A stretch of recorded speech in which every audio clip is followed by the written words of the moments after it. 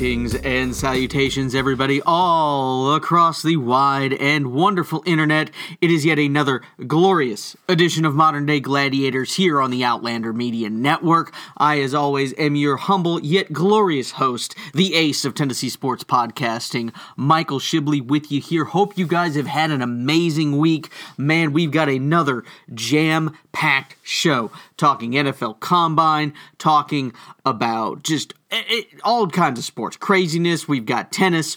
We've got pro wrestling, of course, another legend of the rock and wrestling revolution back in the 80s passing away. And, of course, we've even got controversy in the world of bridge, doing a story for my dad, a tournament bridge player out there. So, again, we've got plenty of huge stuff to talk about. But first, we've got to dive in to the trek to March Madness, as boy, things are heating up in the world of college basketball. As the calendar turns to March here, just the madness just starts. It's great. I love this time of year, especially when my beloved Tennessee Vols are right in the thick of things. Right now, according to Joe Lunardi's bracketology on ESPN, you've got your top four seeds right now: Gonzaga, UVA, Kentucky, and Duke. Those are your four top seeds going in right now, but really when you look at it, and you look, Gonzaga and UVA probably locks right now. They're just going to sit on that one line. I don't think they're going to go anywhere,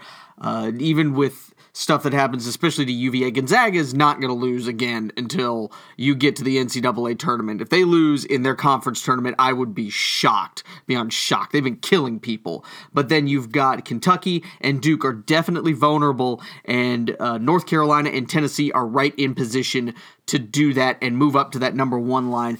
Big story, of course, with Duke is the fact that Zion Williamson has still been out with that knee injury. They're saying he'll be ready definitely for the ACC tournament, but Duke still has one game left on their schedule in the regular season, and that's at the Dean Dome against North Carolina. So we are going to be really interested to see what's going to happen there. It looks like, according to reports as of right now, that he's not going to play in that game, which I think is huge. And then also the fact that Duke almost lost to Wake Forest last night. Wake Forest had a shot go in and out right at the end that would have won that game, and Wake Forest is not a very good team. Of course, they're playing with nothing to lose, so why not?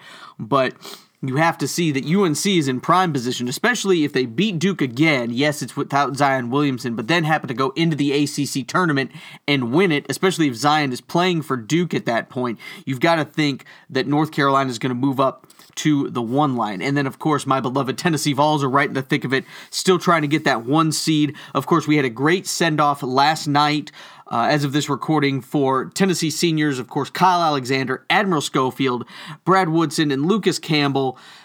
They played their last home game in Thompson-Boling Arena, and it was a win 71-54 against Mississippi State. You look at this senior class and what they have accomplished, especially, of course, Alexander and Schofield. Woodson and Campbell have been walk-ons, but they have, been an integral part of, practices and just being a part of this team. Woodson even got a 3-ball right at the end of the game last night, which was great to see. The crowd loved it. The players, the bench exploded like they just won the national championship when Woodson hit that 3-ball. So that was amazing. But you look at this underclassmen, or this graduating senior class. As underclassmen, they were 31-35 their first two seasons. Right now they are the record right now is upperclassmen as juniors and seniors. They're 53-12, and of course they can get more wins as the season wraps up here. So that is wonderful. This season, Tennessee wrapped up their 18-0 at home, beating all the teams by more than 10 points except one. So that's something to consider. It was only that Alabama game that Tennessee had a close one there, and this is now 26 consecutive home wins for the Big Orange. So that has been great. Tennessee is back and playing like a top team in the SEC and in perfect position to get a back-to-back SEC championship.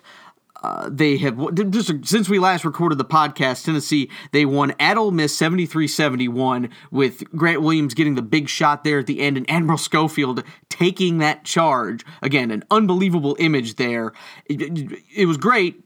But don't ever do that again, Admiral. You're far enough away from the basket. Was it the right call? Yes. Just like against LSU with the Grant Williams foul. That was also the correct call. But still, wow, that was amazing to see it called at that time. And then, of course, the atmosphere just went insane as Tennessee beat Kentucky and got some revenge 71-52 on Saturday. The atmosphere was amazing. Jordan Bone has been playing just amazing. He's the best point guard in the conference.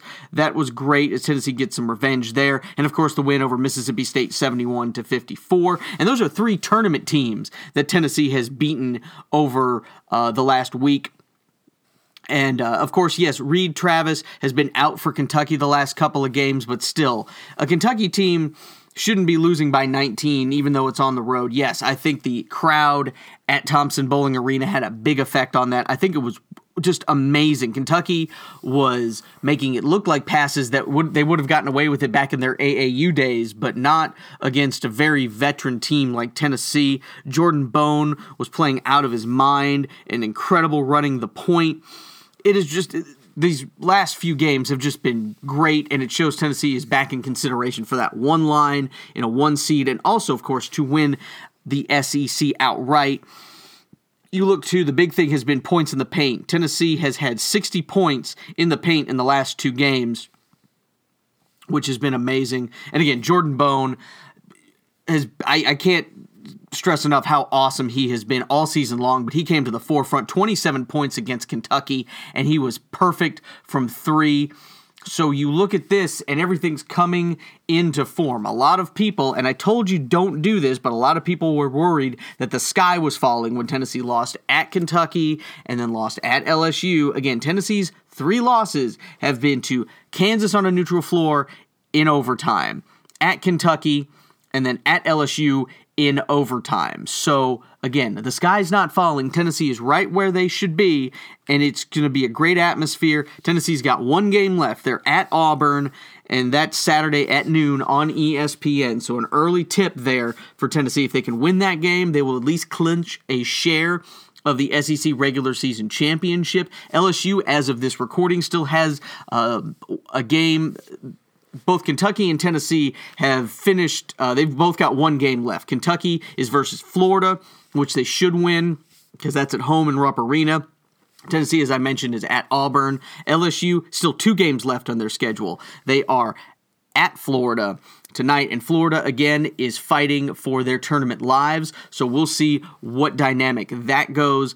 And if LSU loses that game, then Tennessee has at least clinched a share of the SEC championship there. If they win against Auburn, they win it outright. So that's wonderful. LSU finishes at Vanderbilt, or home versus Vanderbilt, which they should destroy. So you shouldn't worry about that. The big one, of course, is LSU at Florida tonight as of this recording.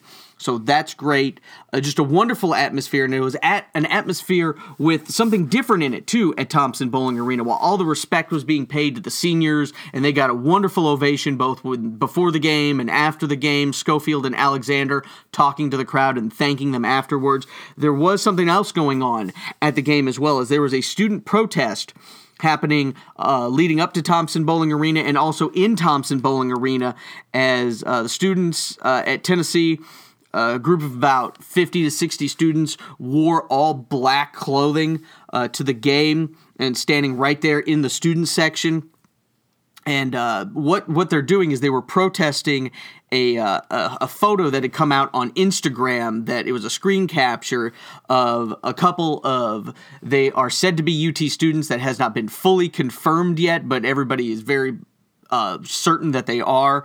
And the 2 of the students in the photo were wearing makeup to show that they were in blackface. They're wearing blackface. Bottom line, these students were in blackface, and the caption there on Snapchat said, this is what it said, I'm quoting, "We for racial equality, boys, about to get this free college. Now that I'm black, let's go, hashtag Black Lives Matter." So the students were very upset that this happened with, again, other students wearing blackface, which, bottom line, no matter what argument you have, you shouldn't be wearing blackface. If you need to know why, just spend 5 seconds on Google and think about it before you jump in and argue about it. You shouldn't be in blackface. That is not the correct way to go about things. If you've been paying attention to anything going on with the state of Virginia in the governorship and people below him, blackface, bad idea. Don't do it. It's ridiculous. Shouldn't do it. If you understand anything about history, you should realize why that's a bad idea. So don't do that. But again, the students at UT, the argument, of course, they talk about the students were unhappy, of course, about the photo and the caption, but they're upset about what they believe the administration is just kind of saying, it's about First Amendment rights and the fact that the students are probably not going to be expelled. And again, I'm a First Amendment absolutist, so when you have these type of things, yes, but there should be, you look at freedom of expression, they should still be able to go and protest the fact that they are not happy that this is happening on campus. So these students, again, they were at the game, they wore black, they sat for the national anthem, which again is the flashpoint that everybody will focus on because they can't see past that at all. And they chanted some different things, hey, hey, ho, ho, racism's gotta go, and some other things, and raised fists.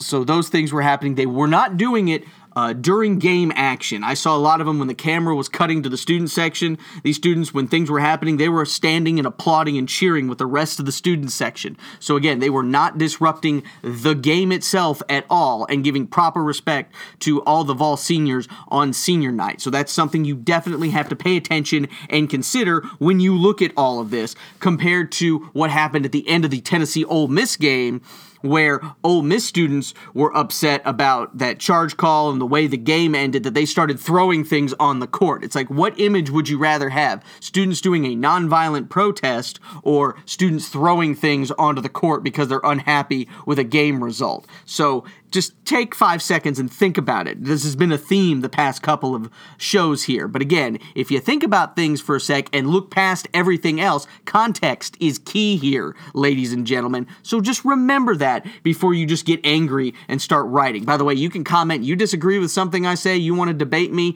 on any of this stuff, you can hit me up on Twitter at Michael_Shively. I would be happy to talk about this with you more. But that's my view on everything. So again, I thought the students did nothing wrong. They were there protesting. Again, I see this protest. We've talked about this compared to Colin Kaepernick and all these different things. Just use, again, your brain just a little bit and think about things before you just go off on a tangent with all of this. The Tennessee students did not disrupt the game at all with any of these chants. Tennessee won the game handily. So again, don't look at this for more than what it was with a nonviolent student protest about things going on UT's campus. Switching gears real quick while we're with Tennessee, the Lady Vols, it's been a tough road. It has been a season pretty much unlike any other for the Lady Vols. They lose versus Vanderbilt at home in Thompson-Boling Arena for the first time ever. Vanderbilt had been 0-33 in Thompson-Boling Arena, and this isn't a very good Vanderbilt team either. And they defeated Tennessee 76-69, and then the Lady Vols were able to rebound and get a huge win at Ole Miss, 81-56. The Lady Vols are the 8th seed going into the SEC tournament, which again is just amazing when you stop and think about that for more than 2 seconds. They are playing LSU. That game is happening at noon on the SEC Network on Thursday. And again, this could be a game to see who's going to make the NCAA tournament, because according to ESPN's bracketology for women's basketball, Tennessee is in the tournament right now, but they are right now the last team in as an 11 seed, and LSU is the first team of the first 4 out. So the fact that those two teams are playing each other, I think, is big and could determine which one of those teams gets in the NCAA tournament and which one's playing in the women's NIT. So you look at that. If Tennessee wins, I think they're in, no problem. Even if they lose, depending on how they lose, and I don't want them to lose, obviously, I think just the legacy of the fact that the Lady Vols have never missed an NCAA tournament, and I know you're not supposed to look at legacy, you're not supposed to look at anything in the past, you're just supposed to look at this season. It still would be just the weirdest thing to see an NCAA tournament without the Lady Vols in it. So hopefully the Lady Vols just beat LSU and we don't have to worry about it, but we'll just see what happens. And of course, we'll break all that down in the coming episodes of Modern Day Gladiators. Meanwhile, back to college basketball, the men's side real quick. We will, for the first time, have a Big 12 champion, and it's not Kansas for the first time since 2004. Kansas has won outright, or at least a share of the Big 12 title for 14 years straight. And that is going to be not the case this year for the first time, again, since 2004, after losing 81-68 at Oklahoma. Texas Tech or Kansas State is going to be your champ, or they're going to share it. They've got one game left. It has been a rocky road for Kansas, as, of course, they lost Udoka Azubuike to injury. Of course, that happened after they beat Tennessee. So, again, this is a different Kansas team from the one that beat Tennessee in overtime back in November. So again, keep that in mind. Also, starting guard Lagerdiedrich or LeGerald Vick. I can't even read my own handwriting. Starting guard LeGerald Vick took a leave of absence back in February. So that's been a big issue there. And, of course, Bill Self has been the first to credit the fact that it's not just been the fact that Kansas has been losing, and you can't blame it all on the team itself. They've gone through a lot of issues and diversity, but Texas Tech has won 8 straight games to wrap up the regular season, and Kansas State started 9-2 in conference play. So both of those teams, yes, Kansas has not been the same Kansas that they have been the last 14 years, but these two teams, Texas Tech and Kansas State, also went out and won it. As I always say, to be the man, you got to beat the man, and that's what happened here. So congratulations to those two teams for knocking off the Jayhawks for the first time since 2004, when I was still a senior at UT. That's how long ago that's been. One of my favorite things as we wrap up this main segment here, one of my favorite things about this time of year and March Madness is watching all of these small conference tournaments all day. You've got them on ESPN, ESPNU, ESPN2. All the ESPN networks have these games and these teams, especially most of them, one-bid leagues where you win the conference tournament, you're in. You lose, and your season's either over or you're playing in the NIT.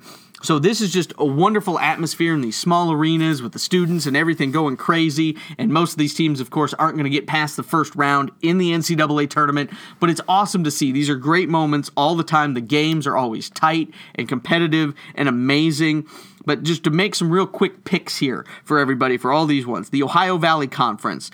I'm picking Murray State and Ja Morant. Again, he could be a surefire NBA prospect. It would be great to see him in the NCAA tournament. If they win the tournament, they're in. If they win their conference tournament. If not, they might get an at-large bid. And again, I've been pushing for the reason you would think the argument originally was the expansion to 68 teams to allow this first 4 to get more teams in was to allow some of these smaller conference schools to get in. But it seems like they've always put in teams from the bigger conferences that have losing conference records and just no reason to really see them in there.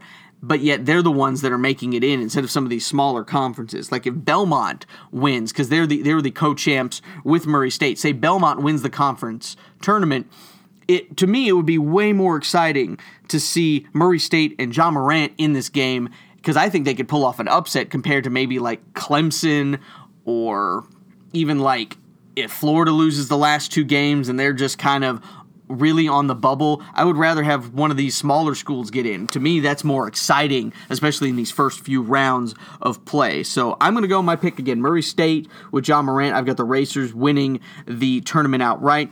With Campbell in the Big South tournament, Big South Conference, I've got the Campbells of Campbell University and their star player, Chris Clemens, who is, I think, up to around 6th or 5th on the all-time NCAA Division I scoring list. So it would just be great, again, these great players, to see them in the big dance would be just amazing, even if it's for just one shining moment.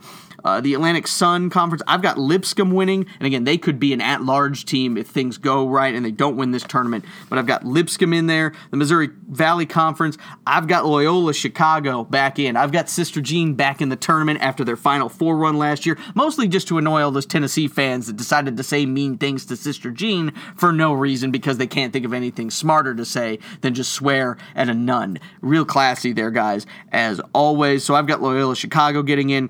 The Southern Conference, I've got Wofford over Furman, even though both of those teams have a legitimate claim to an at-large bid. But again, win this tournament, you're in automatically. The Colonial Athletic Conference, the CAA, I'm going with Charleston getting that one. The MAC, the Metro Athletic Association Conference, or however Metro Area Athletic Conference, I think is how you do that. It's 2 A's in there. I've got Iona, the Gales. They're the regular season champs. I'm going with them.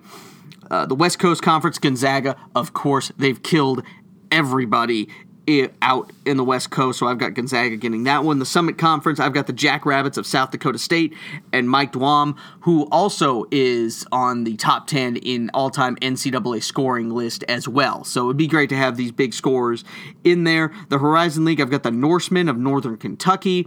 The Northeast Conference, I've got St. Francis, Pennsylvania, getting that one. The Patriot League, I've got Bucknell. And in the American East Conference, I'm going with the Terriers of UMBC, University of Maryland, Baltimore campus, or Baltimore County, because why not? They knocked off UVA last year. Why not have the Retrievers back in this one and just go at it? It would be great to see UMBC back in the tournament. Probably won't win another one, but still be cool to have it, and just maybe they'll just ship a bunch of pens to Seth Davis again and be like, you're going to want to write us in pen this time, buddy? That was just an amazing moment. So those are my picks. We, of course, will break down more conference tournaments next week here on Modern Day Gladiators. We're going to take a break and be back with all the other sports news that we've got with Shibbles and Bits after the break here on Modern Day Gladiators on the Outlander Media Network.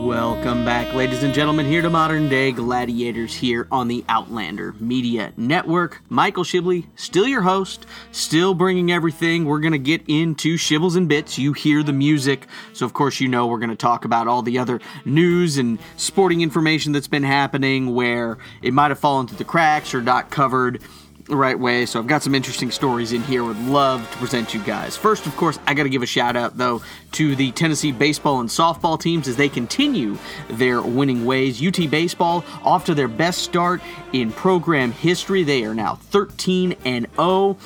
Best start ever, as I said. They're up to rank number 21, so they're finally into the baseball top 25, and they play a 3-game set with Fresno State this weekend here at beautiful Lindsey Nelson Stadium in Knoxville. Hopefully the rain will behave and the guys will be able to get the baseball games in, so that should be awesome. Meanwhile, the Lady Vols softball team up to number 7 in the polls. They've won 8 straight. They had the last 2 games of the tournament they were playing out in California canceled because of rain out there over the weekend, but they still won the first 3 out there. SEC play now begins for SEC softball, and the Lady Vols, they don't start it off easy, as the 7th ranked Lady Vols are playing the number 4 Florida Gators in Gainesville this weekend. So here's hoping that the Lady Vols can find a way to win at least 2 out of 3. That would be a great start. We'll see what happens there, and of course we'll talk more about that here on Modern Day Gladiators. The NFL Combine happened this weekend, which I've never been a big fan of. I understand the reason for it. Believe me, it's great to see a lot of these guys get their measurables in and get these ratings and all this stuff, but just the non-stop coverage of it is just exhausting when you've got all this great basketball going on as well. I understand, again, these are great for guys like Shaquem Griffin last year, the Central Florida linebacker who only had the one hand, who was a star at the combine, and his numbers got him into the draft and getting him being drafted. Or guys like Buffalo quarterback Tyree Jackson, 6'7", 249. He runs a sub 4.6 40. So, again, those are guys who are going to get their name on the board. But then you got guys who are already going to go high, like Kyler Murray, and the fact that everybody was waiting, and they were promoting this for hours on ESPN, it seemed like, waiting for bated breath. Oh, what's Kyler Murray's weight and height and hand size going to be? I don't know why you need these types. I get it for people, but we already can see that the guy can play football. He's played at Oklahoma. He won a Heisman Trophy. There's plenty of footage on him being awesome. You might not have all the footage on some of these other guys, but you got plenty of footage on him just being awesome and doing great things at Oklahoma. And again, the height thing, I don't care about the height. You've got Drew Brees, who's under 6 feet tall. You've got Russell Wilson, who is 5'10" as well. You've got these guys who have done very well in this league, and I don't care about any of that. What I care about is if this guy is going to be able to make that third and eighth pass that you need to keep the drive extended. Is he going to be able to do that on a regular basis? Because if he can do that, he's going to be fine. The guys on Pardon the Interruption on ESPN brought up a great point. Brock Osweiler, he's 6'8". And do teams want him?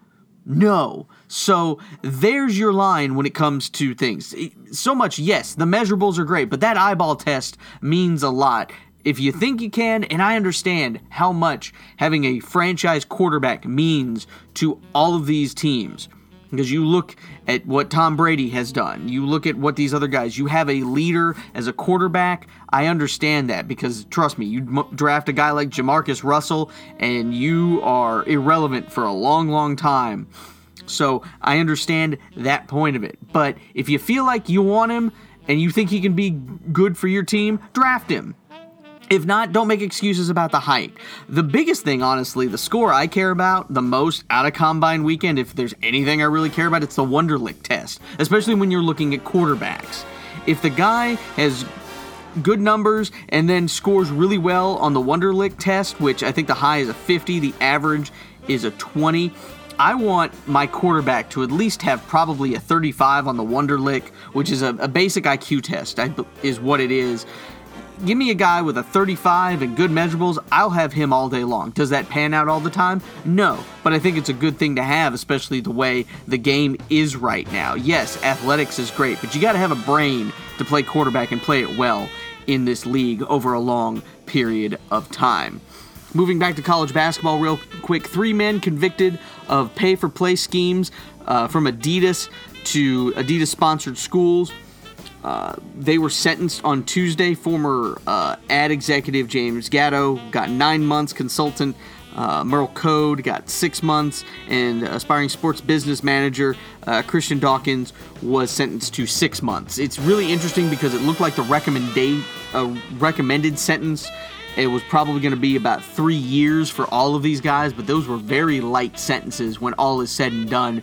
And what's really interesting when you look at it is how throughout the sentencing and the argument, how the schools were considered the victims. The schools knew where this money was coming from, and if you disagree with that, I can't help you with much if you don't believe that. So it's going to be real interesting as more of this stuff comes, and this is just the first part of it. There's going to be more trials with everything, but I was very surprised on how light the sentences really were, and especially because all these guys are going to be at, yes, it's still prison, but they're going to be at one of those minimal security club-fed prisons where it's not that bad, really, with when you consider some of the other places that they could go. So that was kind of sad to see that it wasn't as bad of time that they're going to spend in jail. They were all convicted again in October of felony wire fraud and conspiracy to commit wire fraud, accused of funneling money from Adidas to families of high-profile recruits to get them to go to specific Adidas-sponsored schools. So we'll see more of that. Roger Federer, one of the greatest tennis players of all time, he won his 100th title over the week, beating Stefanos Tsitsipas of Greece 6-4, 6-4 at the Dubai Championships. Tsitsipas, he defeated Federer in the Australian Open, so it's a little good revenge there for Federer.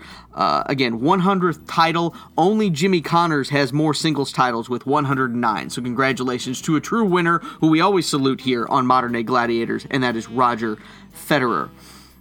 Moving on to some of the buffoonery going on in the world of sports, ex-NFL head coach for the Green Bay Packers and Super Bowl winning coach Mike McCarthy.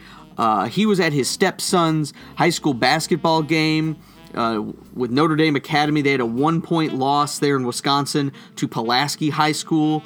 And video shows Mike McCarthy followed the referees out of the gym and berated them for their officiating. And then, of course, there was a complaint submitted to the Wisconsin Interscholastic Athletic Association. Just buffoonery on all bounds. Just, again, it's high school basketball. Really, the refs, you should be happy they have referees at all anymore. I've seen too many videos of youth football and high school sports of violence and some really bad things against referees. So just back off on the refs. They're doing a really good service. I would never want to be a ref. And the fact that these guys go out and do it and seem to enjoy it, just let them have that, please, for crying out loud. So, again, this is just buffoonery is what the word I am thinking of when it comes to that. Speaking of buffoonery, we had a student manager in a Division II basketball school had a little buffoonery of his own. Indiana University of Pennsylvania, whatever, they're the number 2 ranked team in Division II basketball. They're the Crimson Hawks. They showed up to play conference foe Edinboro. It was a 100-mile bus ride, but the team manager forgot to bring the uniforms. So the Indiana University of Pennsylvania Crimson Hawks had to wear the Fighting Scots of Edinboro. They had to wear their old road uniforms. So both teams had Edinboro on the logo, but the home Edinboro Fighting Scots had their white on, and then Indiana University of Pennsylvania had the Edinboro road uniform red on. But Indiana University of Pennsylvania got the last laugh as the Crimson Hawks defeated the Fighting Scots 87-59 to win the 3rd straight Pennsylvania State Athletic Conference Western Division, also the 300th win for IUP coach Joe Lombardi. So all's well that really ends well when it comes to that, but just a mistake, and hopefully maybe the coach will just make him run some stadium steps or something for forgetting, and that's all that happens of that. But yeah, just a good lighthearted moment is, whoops, forgot the uniforms, so, but that happens. Something that was more serious that we got to talk about here, the UEFA Champions League, they're into quarterfinal action. And I'm sorry, they're in the first round of 16, the Sweet 16 of the UEFA Champions League. And again, with this, the teams play a home and home, and the scores compounded on aggregate are whoever scores the most goals throughout the 2 games wins. If there's a tie in aggregate, away goals carry more, and then you advance, and then you play. These are all the big club teams in Europe. But 3-time defending UEFA Champions League champs Real Madrid are out in the Sweet 16 after losing 4-1 to Dutch team Ajax of Amsterdam. They lost 5-3 on aggregate. So Ajax, they lost 2-1 to Real Madrid in their home place. And usually you have a big advantage on your home pitch in soccer, and then Real Madrid gets blown out at the Bambao 4-1 to lose 5-3 on aggregate, which was just amazing. This is a big upset. This is huge. This is like a 15 seed knocking off a 2, really, when it comes to that. I'm saying it that way because Real Madrid doesn't have Cristiano Ronaldo anymore. He's playing with Juventus in the Italian league, so there is that. But still, it's Real Madrid. They've got plenty of talent there still. So the fact that they lost this one was a very big upset.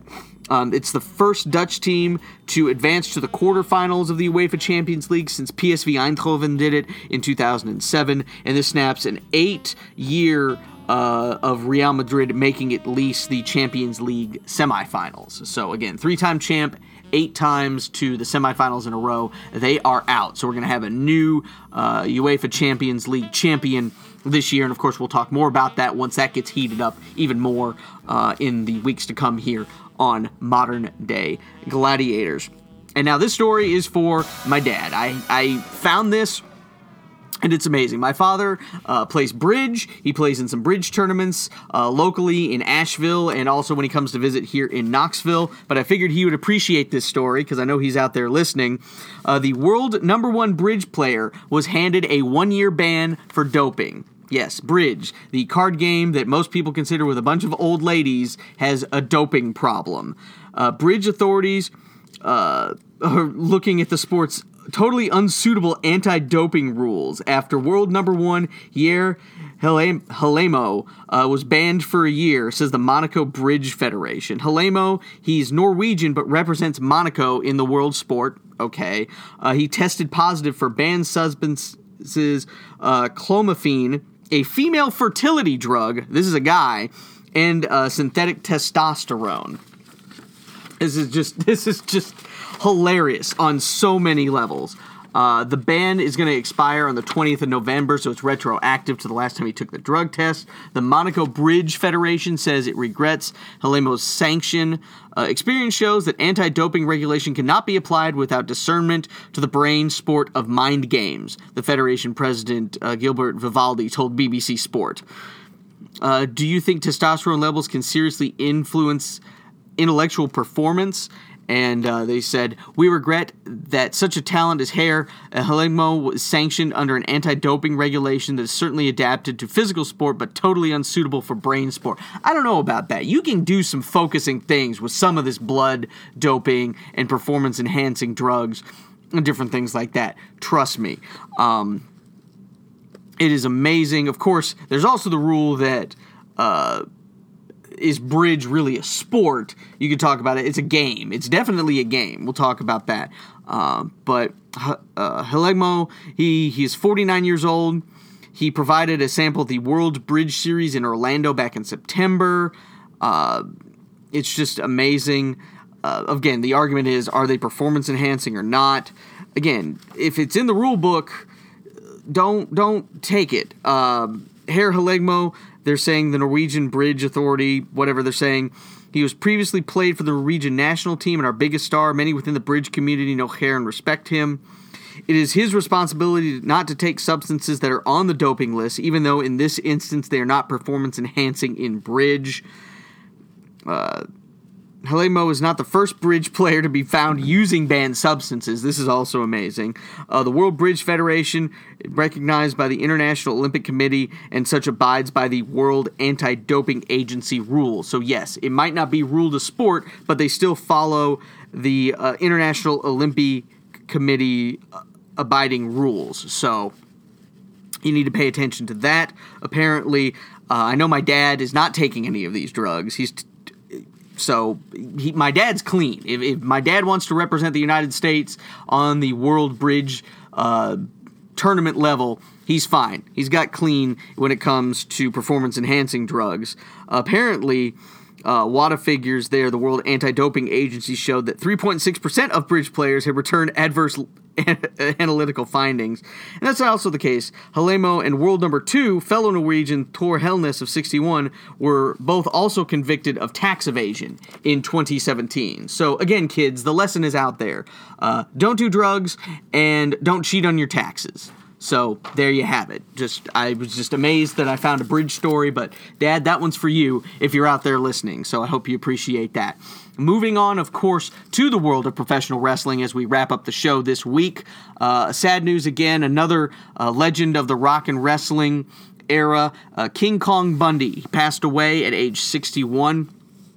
The last couple of days, best known for many fans as with the steel cage match versus Hogan at WrestleMania 2. His nickname, of course, by Gorilla Monsoon was the Walking Condominium. 6'4", 458 pounds. That avalanche, that was the big thing. Saturday night's main event where he, a month before WrestleMania 2, he ambushes Hulk Hogan and just rams the avalanche in attack of the turnbuckle into Hogan's back, and then he jumps on him with a couple big splashes while Hogan's laid out. So the big thing was, can Hogan with the injured back be able to face the monster that was King Kong Bundy? Of course, Hogan was able to do that and climb out the cage after slamming him. So again, rest in peace, King Kong Bundy. He did face The Undertaker also at WrestleMania 11, so there was that. He returned as part of the Money Inc. Faction with Ted DiBiase back in the mid-90s with the WWE. So again, just a top wrestling heel, and he will be missed in the world of wrestling. Also, Tori Wilson will, I guess, be the women's inductee into the WWE Hall of Fame. I'm not playing her theme music because, one, it wasn't great, and again, Tori wasn't sure. You're looking for a woman every year, you're going to have to start putting in women who I doubt are probably that deserving, but hey, she did her job, she did it well. I'm not even going to mention the Al Wilson storyline with Dawn Marie. It's not even worth getting into. So, but hey, congratulations to her making it into the WWE Hall of Fame. Big news just breaking as well. NXT champion Tommaso Ciampa has to have some neck surgery. He's been held out the last couple of weeks on Raw and SmackDown after making that debut with Johnny Gargano. It looks like he's got some neck problems. It looks like now he could be out for up to 6 months with a neck surgery.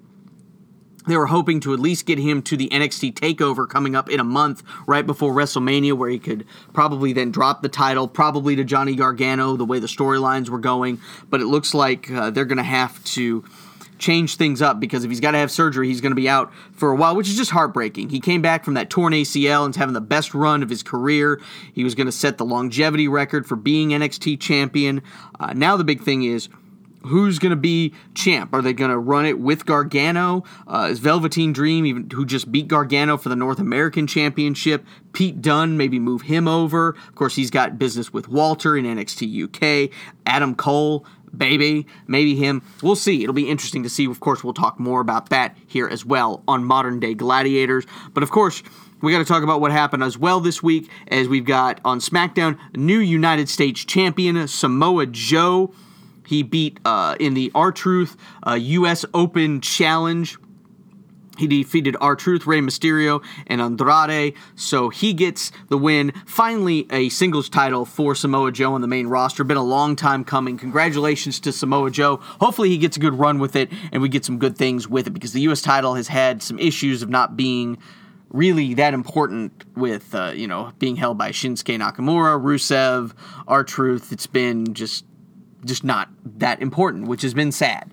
So hopefully Samoa Joe does some good things with it. Also on Raw, Ronda Rousey turned heel at the end of the show, just finally had it with the fans for booing her at Staples Center and turning on her. So she's turned her back on them and just beat the crap out of Becky Lynch. And of course, we'll break down all of that here in a second, as WWE Fastlane is here. It's happening this Sunday on the WWE Network. The first match on the kickoff show, which I'm very upset about, Rey Mysterio versus Andrade. Really? The kickoff show? All these other matches you could probably have, you've got that one on the kickoff show? Rey Mysterio and Andrade have had some great matches on SmackDown over the past couple of months, and they've got this one which could showcase both of them and just be a real big showcase for moving Andrade to the next step, and you've got it on the kickoff show. Yes, they'll have plenty of time, but it's not going to give them the eyeballs that they were wanting, so that's really upsetting. I do have Andrade getting the win for what that's worth, but I'm really mad that that's on the kickoff show. The Raw Tag Team Championships on the line, Revival defending against Aleister Black and Ricochet, and also the team of Bobby Roode and Chad Gable in a triple threat match. I've got the Revival retaining in that one. SmackDown Tag Titles on the line versus the Usos defending against The Miz and Shane. Of course, Miz's father's going to be there. They've talked about that, as how him winning the tag team titles of SmackDown with Shane is the greatest moment of his life. The fact that Miz has been world champion and main evented a WrestleMania against John Cena, apparently they have just forgotten about that part of Miz's character. But anyway, I've got the Usos retaining and some shenanigans happening there in Cleveland. The Women's Tag Championships on the line. The Boss Hug connection of Sasha Banks and Bayley defending against Nia Jax and Tamina. again, hopefully Sasha Banks, every time Sasha Banks wins a title on the main roster, she's always lost it in her first defense. Hopefully they'll defend here and have some better opponents for WrestleMania for the Women's Tag Team Championship. SmackDown Women's Championship on the line. Asuka is defending against Mandy Rose, who of course has been cheating and causing all types of problems. Hopefully Asuka just destroys her in about 5 minutes and goes on to WrestleMania. I do have Asuka winning that as well. The Shield has reunited. That was another big thing that happened on Raw. Reigns, Rollins, and Ambrose are going to team, it looks like, one more time because, again, it looks like Dean Ambrose is leaving right after WrestleMania. The trio of them is going to face the heel team of Drew McIntyre, Baron Corbin, and Bobby Lashley. I've got the Shield getting the win there. Becky Lynch versus Charlotte Flair has happened because what happened on Raw, Stephanie was under the impression that Ronda gave up her belt, so it was going to be Becky Lynch versus Charlotte Flair for the Raw Women's Championship, but now Ronda is still champ because she's like, I didn't give it up, so Stephanie just gave it right back to her. And now it's Becky versus Charlotte, where if Becky Lynch is able to win, she will be added to the match between Charlotte Flair and Ronda Rousey at WrestleMania to get us to that triple threat match that I've been saying for months is the way they were going to go. So we'll see there. I do have Becky Lynch getting the win there. And of course, the WWE Championship on the line, Daniel Bryan versus Kevin Owens, as Vince McMahon comes out and takes Kofi Kingston out of the match and puts Kevin Owens in instead. Kevin Owens has been getting the upper hand on Daniel Bryan. I do have Daniel Bryan retaining here, and I do have him facing Kofi Kingston at WrestleMania because it looks like they're going to push that one off until the granddaddy of them all, the show of shows, WrestleMania. But that's going to wrap up this week's episode of Modern Day Gladiators. And of course, you can listen to all the great shows on the Outlander Media Network. If you go to outlandermedia.net, you can check out, of course, Modern Day Gladiators. You can check out Deadbeat Radio, J&B's DLC, Haffle, all the other great shows that we've got, the Phantasm podcast and more coming there. Look out for all that stuff. And of course, you can check us out on Stitcher, TuneIn, Apple Podcasts, Google Play, and Spotify. Like, subscribe, share. Give us those 5-star reviews, please. That helps us get out into the algorithm and makes us bigger and badder than ever before. And share it with your friends. Comment. Come at me at Michael_Shibley on Twitter. And of course, you can check us out at Modern Day Gladiators 1 on Instagram.